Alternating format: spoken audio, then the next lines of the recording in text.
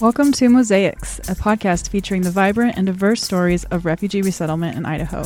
I'm your host, Holly Beach, with the Idaho Office for Refugees.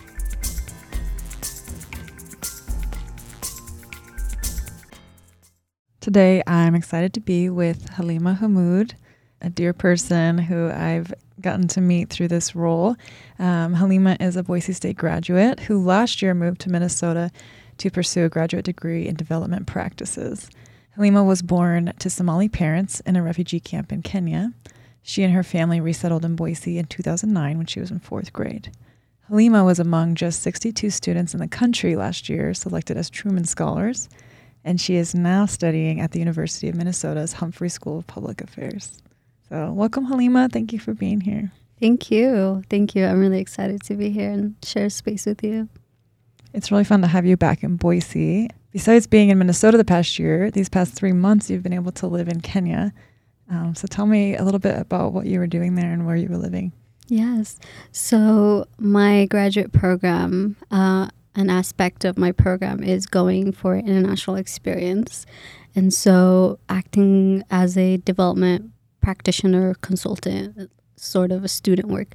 So we got to choose the countries that we wanted to go that were given to us by the school. And so I voted for Kenya first because my family's there. And then I did Ghana. And then I did a country in, in Latin America. And so I got Kenya. And that was my first choice. And in May, I headed up to a rural, remote island in Kenya called Mufangano Island. And for past 2 months in the summer, June and July, I worked with a nonprofit organization there, working in a radio, helping their programming and helping them better connect with their communities. After COVID, a lot of people were, not part of the audience anymore. A lot of people were not getting information. And so they wanted to revamp their marketing, their community engagement styles and methods. And so I got to be part of that team and help them understand how they can better connect with the people after COVID. And so that was a successful project. And I really enjoyed my time there. I loved, being near Lake Victoria. I loved the community. They were super welcoming and loving. I had a host family there that welcomed me to the community. And it was really beautiful. And before we had this conversation, you said you want to talk more about the stars. And so I love the stars in Africa, and I love the stars in Mufangano Island. I feel that they're so close to my above me that I can grab it. And that's something about that makes me so excited. It makes me so whole because as a child, I used to sleep under the stars back when I was in the refugee camp. And so that was the last thing that I would see before I fall asleep. And to be back in that sort of situation again where I get to see the stars at its most beautiful, full picture, it was really beautiful and definitely something that I still remember from that island. But yeah, it was a really great experience.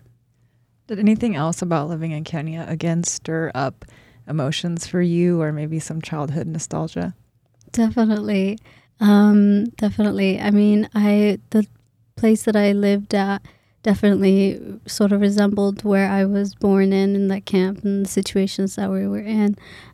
So, having a floor toilet, going back to how to use that, cooking every day. Definitely cooking every day and cooking fresh meals. Definitely something I will miss about that island. Fresh meals, you go out, get whatever you need for that day and you cook it, and no fridging the items because the family has already eaten that part, So there's no need to fridge. And things from eating food from the gardens. The families garden a lot because they have such a big lands. And so definitely that aspect of that, reminds me of back home. And, I I didn't have a hard time with adjusting to the island compared to my colleagues. And that's something that, it's nice to come back, go to a place that you feel comfortable with the people, you feel comfortable with the situations that they're in. You don't feel that you're an outsider. Well, I was sort of an outsider, but I felt like because I understand how to use some of the, things that their lifestyle, that I wasn't they didn't see me as an outsider. And once I said, well, I was born here in Kenya, that was like, that definitely removed a lot of barriers, and it was like, you're back home, and so definitely that kind of community. It's interesting. You said earlier you were born in Kenya, but raised in the Somali community, the Somali culture and language. Mm-hmm. When you were there this summer, did you face any language barriers? The island, most of the people there speak English. Even if it's just broke English, it's still English. And for those that I couldn't communicate with, we have our beautiful hands to communicate with, to the elders. Most of the elders did not speak English. And so, using our hands and using context clues, seeing, obviously what they're talking about, using the situations that we're in. But definitely, I learned some Kiswahili because I had to. Everybody, when I tell them I'm Kenyan or I'm from Kenya, I was born in Kenya, immediately assume I know Kiswahili. And so they start talking to me in Kiswahili. So I, one of my goals was just to get started, even if it's not being proficient, just to get started. And I definitely did that in the island. And people were really helpful. Mm-hmm. Yeah. Well, it shows a lot of respect, I think, when you put the effort in to learn someone's language. So that's cool. Yeah, definitely. What's the focus of your studies? You're getting your master's degree. What would you like to be able to do with this, or what's your main focus and driver here? I want to be able to improve the lives of refugees and former refugees here in the States, and I want to be able to work with an organization that is striving to improve and empower and inspire women. I think just my history, my background, my community work, all been focused in women. And so it's only right that I, work with an organization that does that or have an aspect of that, gender work. But, I'm doing a master's in development practices, and I want to be able to be a development practitioner in the future. And I'm doing a minor in program evaluation. And so I just started recently, and I started that interest because I didn't think I would enjoy it that much. I took one class and I thought, well, I definitely have to make this a minor for me, because I loved, being able to talk to clients and being able to see where they are, where they want to be, and where can I be of any help to reach them that place.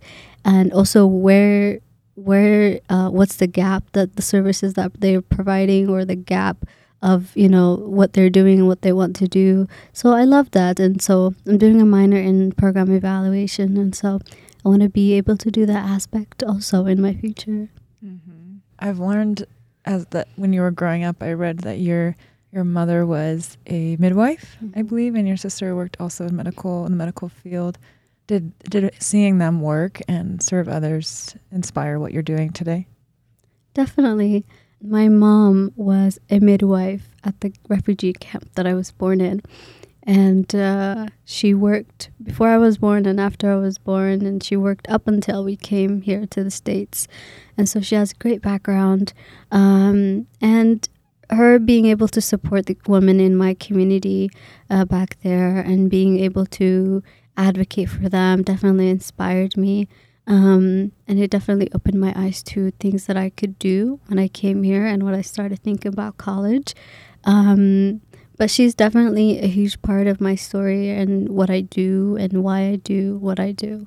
Her story and some of the injustice that she faced is definitely some part of my motivation. You were in 4th grade when you made the move to Boise. What was that like for you? What sticks out in your memory? As the years go on, those few first years are like blending, the memories are fading away. And it's so sad to realize that. But, some memories I had them so vividly. Like I remember, how the soup that my mom used to cook when I go to classes in the morning, how it smelled like. But I don't remember that anymore.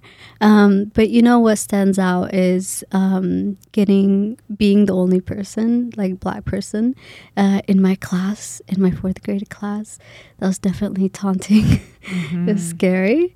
But I think after like 6 months or something, I had one Somali girl join us, and that I definitely remember my feeling about her coming. I was super excited to have her, and we instantly became besties. Of course, we had to. But I'm glad you guys liked each other. You never know. What if you didn't like each other? That would be sad. That's true. But we became besties, and it was such a great year. But from 4th grade up until 6th grade, I wasn't really focused in learning in classes. I'm not intentionally. I was so focused on the environment that I was in and the students that were my classmates and the teachers and the cultural differences. I was so focused on that I think I always say that I started learning math up in the 6th grade, like addition and subtraction, like fully understanding what's going on. And I also learned that things like transcript exist in the 6th grade because they used to send, I think in the 4th and 5th, like a transcript. And I had no idea what that was. And I didn't understand the grading system, so we always threw it away. Yeah. I didn't know what was going on up until 6th grade. And I realized, hey, this is a transcript, and this is really important. But yeah, those were a few memories. But it was confusing, scary, but exciting times back then. It's interesting to hear, like, because you're obviously a very driven academic person, but at that time you were so focused on like kind of surviving your new cultural environment, social environment, that your brain really didn't have the energy to do both. No, I tried kindergarten sort of level classes when I was at the camp, but I didn't continue. I think I went there for a couple of months. But that was the only education background that I had. So I don't think I even knew fully my ABCs when I came here. So, the things that were being taught to me, like I didn't understand why I was learning or what I was learning. I just knew that, sound out what the teacher is saying and, circle what this is or whatever. But I was really focused on getting to learn my environment. And as I said, my environment was a little scary. So, of course, I was so focused on that and understanding what's happening. And why was it scary? Because in the first few months, I was by myself, basically. I was the only Black student in that classroom. And I felt like I didn't understand the games that were being played at recess or the class. I felt so lonely there. And there wasn't somebody like me or somebody that was willing to say, hey, let me help you. Let's get, you situated here, or sort of be a mentor. So I felt, it was weird. It was definitely changing times. Did you have any English under your belt before coming to the U.S.? Absolutely not. Okay. So I did not know, I couldn't communicate then as well. So that definitely added to the lack of not getting a full understanding of the situation up until 6th grade. When did things start to change for you, where you start to be free to be more of who you are, to wear your hijab, to feel proud of who you are? What helped shift that? That was the end of 6th grade. That was the end of 6th grade, right before I went to junior high. Is it called junior high? Or middle school. Middle school. I never know who uses what. I forgot. But junior high, it was right before I went there, before the summer. And what changed for me is that there was more students in my school that looked like me. that were coming from the same background, and I didn't feel so lonely anymore, and I didn't feel the need to fit in anymore. It was, I needed to fit in so that I could create friends and basically survive and not feel so miserable at school. And so once I had these people that understood me, these students that understood me, and maybe some of them understood my language, some of them were just, we came from Africa. Once I had those people around me, I don't feel the need to change myself anymore. I didn't feel the need to like take out my hijab so that people can feel comfortable seeing my hair or wearing jeans, you know. I didn't feel the need to do that anymore. And after that, it was a moving and powerful moment for me, because, you know, at school, you know, taking my hijab off and wearing jeans, that's a different personality, and that's a different Halima. And I'm coming home and I'm wearing my hijab and I'm, you know, in my culture, in my religion, that's a different Halima. And so I felt like I'm maintaining two different people at the same time, and it was exhausting. So I'm glad, you know, I had people that were, you know, very supportive and for my own community and that spoke my language. And I'm glad that I had that representation at that time, because once I hit junior high, I was I'm fully comfortable with myself, and I don't care what anybody thinks about my hijab. And that had to happen before I went to junior high, because junior high was just another craziness in itself. So I'm glad that I had that moment before to realize like I need to be who I need to be, and I don't need to change for anybody. And it's okay not to have a lot of people liking you. And I just have to be comfortable with that aspect. And some children will be children and students will be students, and, you know, they might bully you. But, you know, as long as I talk to the right people, the option cannot be to change myself based on what they're doing to me. I just have to ask for help from other people, but I can't like physically change myself. Yeah. Did it just come in the form of rude comments, or was it? Rude comments, isolation, not hanging out. I remember even in junior high, it was ripping papers and putting it in my hoodie. Oh. So it came in forms of that. But instantly in junior high, I felt like I found my community in 8th grade, because I enrolled in a program called AVID. And that's where I found my people. They were super supportive and super supportive and loving almost, you know. And it was so great to have that community in the 8th grade. There were students from, you know, good background. I want to say a good background, but they, you know, were from, you know, good GPAs, you know, knows the English language, proficient at it, born in the USA, so they have that privileges. And there were students like me who didn't have a lot of privileges, and so we were all in that program, and I felt like that was my community. Oh, that's great. Yeah. Once you felt like you weren't just fighting to belong, once you felt a little more secure in yourself, did you notice your interests in other things start to awaken, and what did you start to enjoy doing? Yeah, I mean, once I stop thinking about what others think about me, or stop thinking about what do I need to change for others to be comfortable with me and to like me. I mean, I found academia, I found school, I loved school. It made me feel great. It motivated me. My family motivated me to continue school no matter what. You know, I found the little passions like, you know, reading. I mean, that was hard for me up until the 7th grade.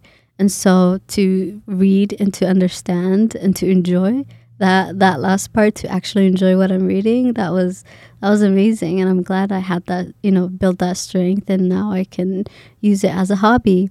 And writing, I mean, that might came out from years of just isolation, but I loved writing. Once I started, learning that, I loved writing. And I would write these essays and these stories, these crazy stories. But, I think at one point I wanted to be like a writer, like an author, because I was reading so many fantasy books. Oh, that's awesome. But I had little hobbies that I was so focused at, and because I wasn't thinking about these other things, I really got to enjoy school. Let's talk a little bit more about your educational path through school. So you eventually went to, which high school did you go to? Yeah, I went to Bora. Bora High School? Yeah, I went to Bora. I did a lot of things there. I was so busy there.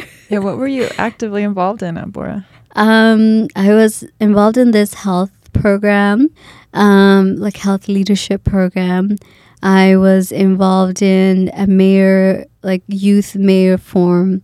I think it was just a temporary short term, 6 month, I think a semester. But I was involved in there. I was involved in AVID, continued my AVID program. And I really got to thrive in there. I was taking AP classes or 101s, like the ones that you go take a college credit, basically. I did that. And then once we started thinking about college, I got to really dig down on what I actually want and start thinking about my future there. I mean, I feel like I always was thinking about my future. Always thinking about, okay, what do I need? I want to go this way. I want to go this place. What do I need to make it happen now so that I can qualify or I can be there, basically? But, even though high school was great, I think that's when it starts. Actually, it started in the junior high when I was sort of put into classes that made me doubt my ability to, be a student and to do the assignments or the things that other classmates are doing. Doubts as, I don't understand this. And because I don't understand this, I might not be a fit for this place or this class. My classmates know what the Boston, what's it called? Boston Tea something? Boston Tea Party? My classmate know the Boston Tea Party, and I don't know that. So I don't know history class. It made me so insecure. I feel like there was like these conversations, these things that my classmate knew that I didn't. And I felt like because of that, I basically was not at their level. And that put my confidence level down. Of course, it's not logical to do that. But I did that, and that hurted me a lot. And it put my confidence down. And basically, though it did put my confidence down, I did get a strange motivation from that. Yeah. Basically, I need to be at their level. I need to understand what they're talking about. So that's sort of, I don't know what you call that, but motivation continued up in university. And I think it stopped, I think like in junior year of my university journey, that I got to say, I can't do this anymore. I cannot compete with people that do not come from the same background as I, do not have the same background as I, and we don't have the same stories. We don't, basically. And I start thinking that as my strength rather than something that puts me down, rather than something that makes me unqualified to compete with them. It's a strength to have a different story and different path, and it's interesting. So I think it's super uninteresting when everybody's the same or everybody, has the same story. So it's interesting that I have a different story. I have a different path. I have a different strength and weaknesses. And so I don't need to do that anymore. So I think that's also a powerful moment for me that I got to experience for myself. Wow.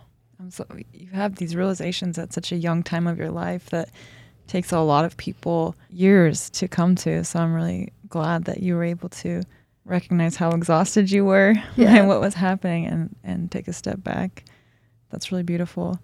I want to hear about your reflections. So you went to college here in Idaho, and now for your graduate program, you're in Minnesota. Mm-hmm. Can you kind of reflect on what the difference has been like for you between the two communities? Yeah. I mean, there were different circumstances at Boise State and the classes that I was taking and the program that I was in. Although, I was really passionate about the major that I was doing. I did felt, again, like I felt in high school, that I didn't know some of the conversations that was going on. And it made me feel, oh, am I unqualified to be here?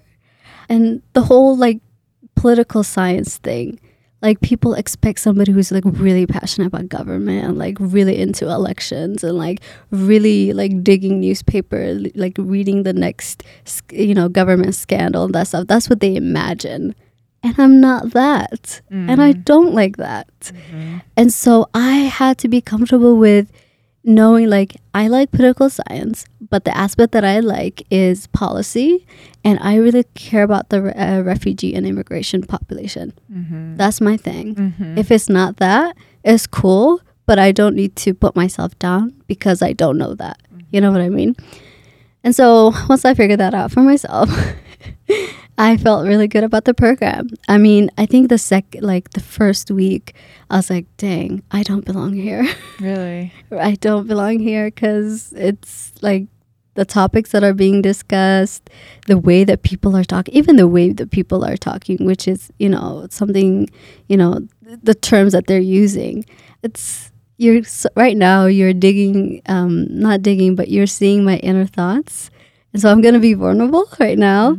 But people, they use these eloquent, long, big words.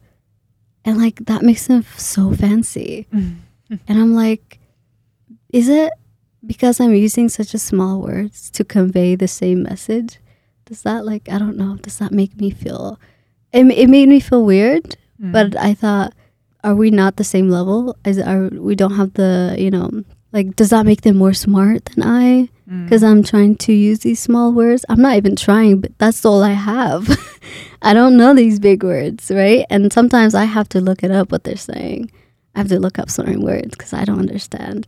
Which I think sometimes, note for everybody here, if you can convey something in such small or clear or straight words, do that instead of trying to find these big fancy words. Well, they had to make sure that you knew that they're smart. So.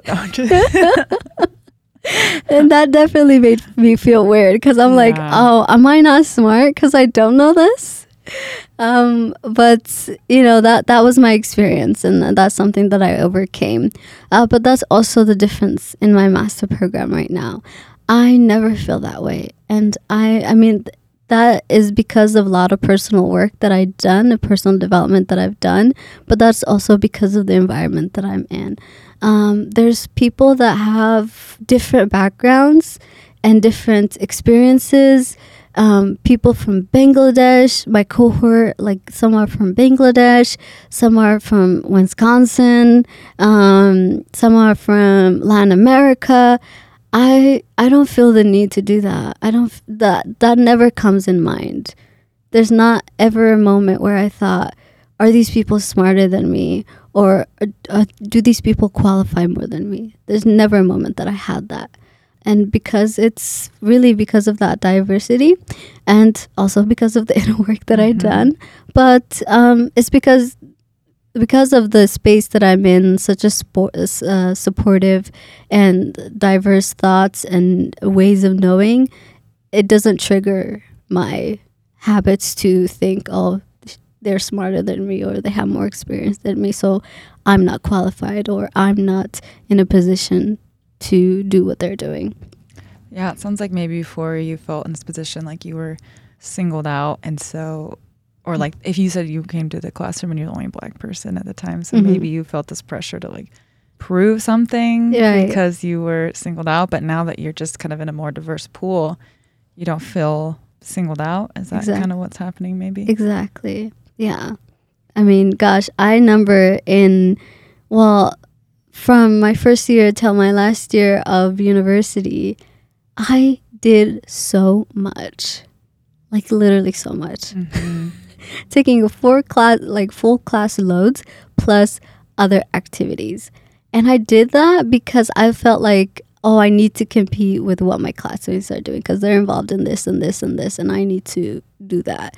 And also because I want to go to grad school. I'm looking at the different scholarships, like the Truman I was looking at, and I want to be a good candidate. And in order to do that, I have to have many experiences. So I involved in many things. I was involved in many projects. I did, good grades in my classes. But I did so much that I wish I didn't do. I wish I focused on my classes or do one or two things that really I give my 100% and I give my all and my all attention. I felt like I was so spread out. Yeah. That I couldn't do 100% on everything that I did. And so that was a learning moment for me.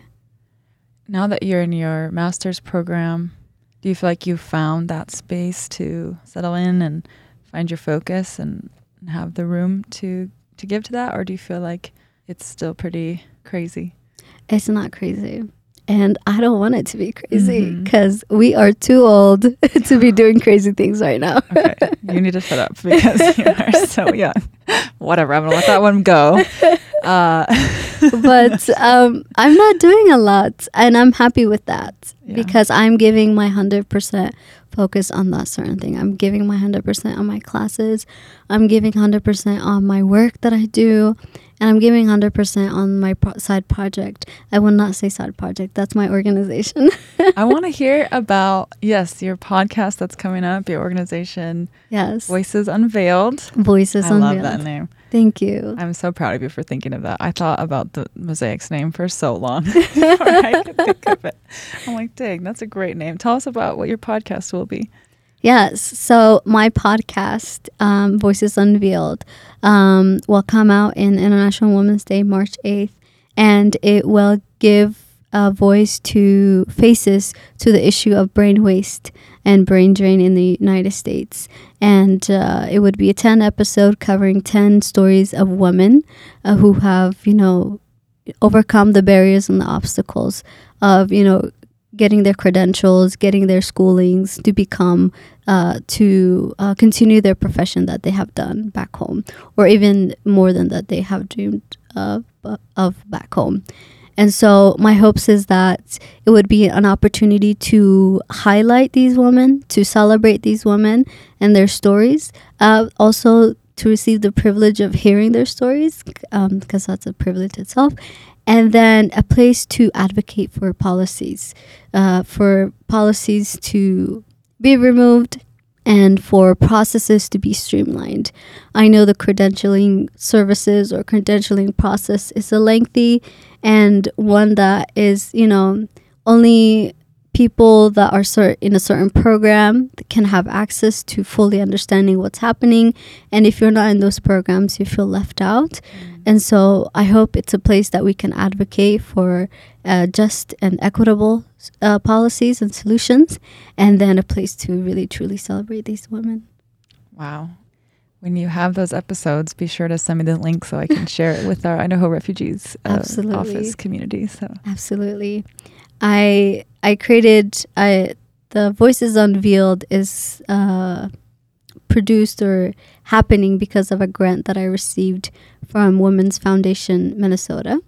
And so the stories will be focusing on women that are based in Minnesota, but this is a global issue and definitely a national issue. So at some point, I would like to hear voices in Idaho and other parts of our country.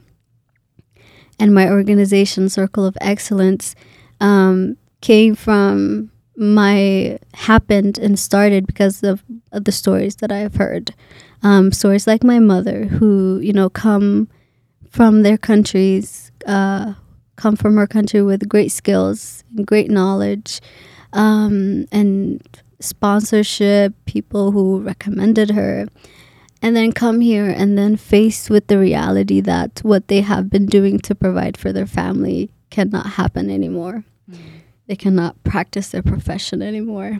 And so they're faced with the barriers like the English language, or the test that you're taking is $300. And so you have to choose supporting your family for that month, or saving up for that $300, or you're taking a test, or we don't recognize your university, so you have to take a couple of college classes. You have to enroll in university. And so they're faced with that challenges. And though, some people do receive the programs that I was talking about, do receive the help from those programs. They go through that programs where they can get they can receive their credentialing.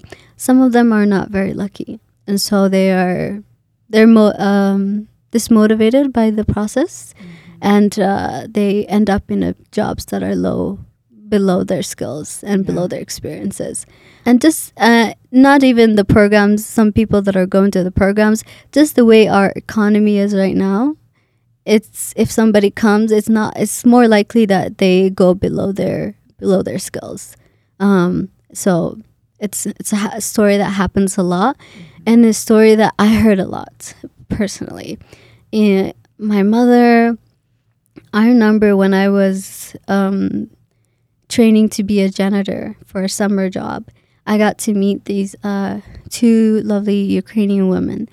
And they told me about their story, and how one of them was a lawyer and the other one was I think a middle school teacher, or I think it's elementary school teacher. And how they came from that to now they are working in schools and doing janitorial, which is a very respectable job, but they could be doing more than that. And they could be truly happy with where they are in life. And we get to see their, blossom, thrive in our community, get to do more than they dreamed about, or more than we assumed of them. So I think when people just see a janitor, they just see a janitor. And because I got to hear these stories, I see more than a janitor with a broken English. I see somebody's story and how they were this person and now they're this person, and how they wish to be where they came, what they used to do, and how they used to, work in their professions, and the level and the rank that they were at. And so I got to see, sort of losing hope in the process, and saying, well, I don't know if I'll ever go back to that. So this is now, I'm doing this to provide for my family. And that was heartbreaking to hear. And you hear so many stories just like that. And so I really I'm hoping that this podcast will shed light, put a face on the issue, because the issue of brain waste or brain drain is usually understood, not usually, but some people, it's commonly understood, or understood through like statistics and numbers, and like what our country has gained, what would it gain if we actually have positions available, or if we get rid of these barriers and people were able to practice their careers and their professions, what we would gain. And because of this, because we're not doing the right things, what we're losing. So people understand it through that. But I truly believe in the power of storytelling. And I believe that after hearing these stories, that people would have a deeper connection with this issue and be more motivated to do something about it, and to change the ways that we have been functioning for a long time. And so I believe in that. And because I received the privilege of hearing these women's stories, and now I have a different perspective of them, I want everybody to have that privilege, and hear their stories. And so that's what Circle of Excellence is, and that's what my Voices Unveiled is all about. Wow, that's really amazing, Halima. Thank you. I'm really proud of the work that you're doing, and looking forward to hearing those stories and sharing those. Thank you for bringing light to this issue. We see this a lot in Idaho too, so I really appreciate your passion for that. Thank you. I don't know if I explained what brain drain is. No, I think you did. I did? Yeah, okay, it makes great. total sense. Great. When you think about, I know there's the brain drain that people see of like people leaving a country, right? Mm-hmm. Or a place or a state, yeah, with their skills, that kind of brain drain. There's also, what you're talking about, where there's our skills and potential that's not being utilized. Mm-hmm. Exactly. Well, I've really enjoyed catching up with you. Anything else you'd like to leave with our listeners? I've been very privileged with the scholarships that I've received and the opportunities that I have received. A prayer that my mom makes for me is basically Ilahi qofka aragtid hoy aba kaga dhigo, which in Somali, in English, loosely translates to, I pray that everybody you meet becomes your father and mom. And so that's just insinuating that I hope everybody becomes a family for you. And that's what everybody was. Literally everybody I meet in whatever form basically ask me, how can I help you get where you want to be or do the things that you want to do? And I've been super grateful because I've received so many opportunities to now attend graduate school. And that's not something that you often say. On a scholarship too. And so I've been very privileged, and everybody has become my community, and so I hope that for Idaho, even though it's my hometown, I'm from here. I feel like people, just because I'm gone, people think, oh, you don't care about Boise anymore, you don't care about us anymore. Oh no! But I hope that more programs. We've been doing great about providing scholarships and providing opportunities for refugee students. But I hope we continue to do that because there will be more stories and successful stories of, I'm at a very great job and I'm able to support my family, or I'm at a graduate school, I'm doing a PhD. We would be able to hear wonderful stories. And I hope that we can provide the right resources so that more refugee students can go to colleges and up to graduate school. But yeah, that's what I want to say. That's beautiful. Thank you so much, Halima. Yes. Thank you. I really love this opportunity to talk about my organization, but also to tell my story. But yeah, if anybody is interested in connecting about my project, please feel free to do so. I think Holly will put the link stuff on the episode description, but I would welcome any opportunity to talk about what I'm doing. Thank you so much. Yeah, I'd love to connect you with anyone who wants to learn more. I will link to your information on our podcast episode. And if anyone wants to reach me too, you can do so at mosaics@idahorefugee.org. Thank you so much. Thank you for joining the conversation. For more information on how to be involved with refugee resettlement, please visit idahorefugees.org. Mosaics is produced by the Idaho Office for Refugees with grant support from the MJ Murdoch Charitable Trust. Music by the Afrosonics. Production in partnership with SB Studios.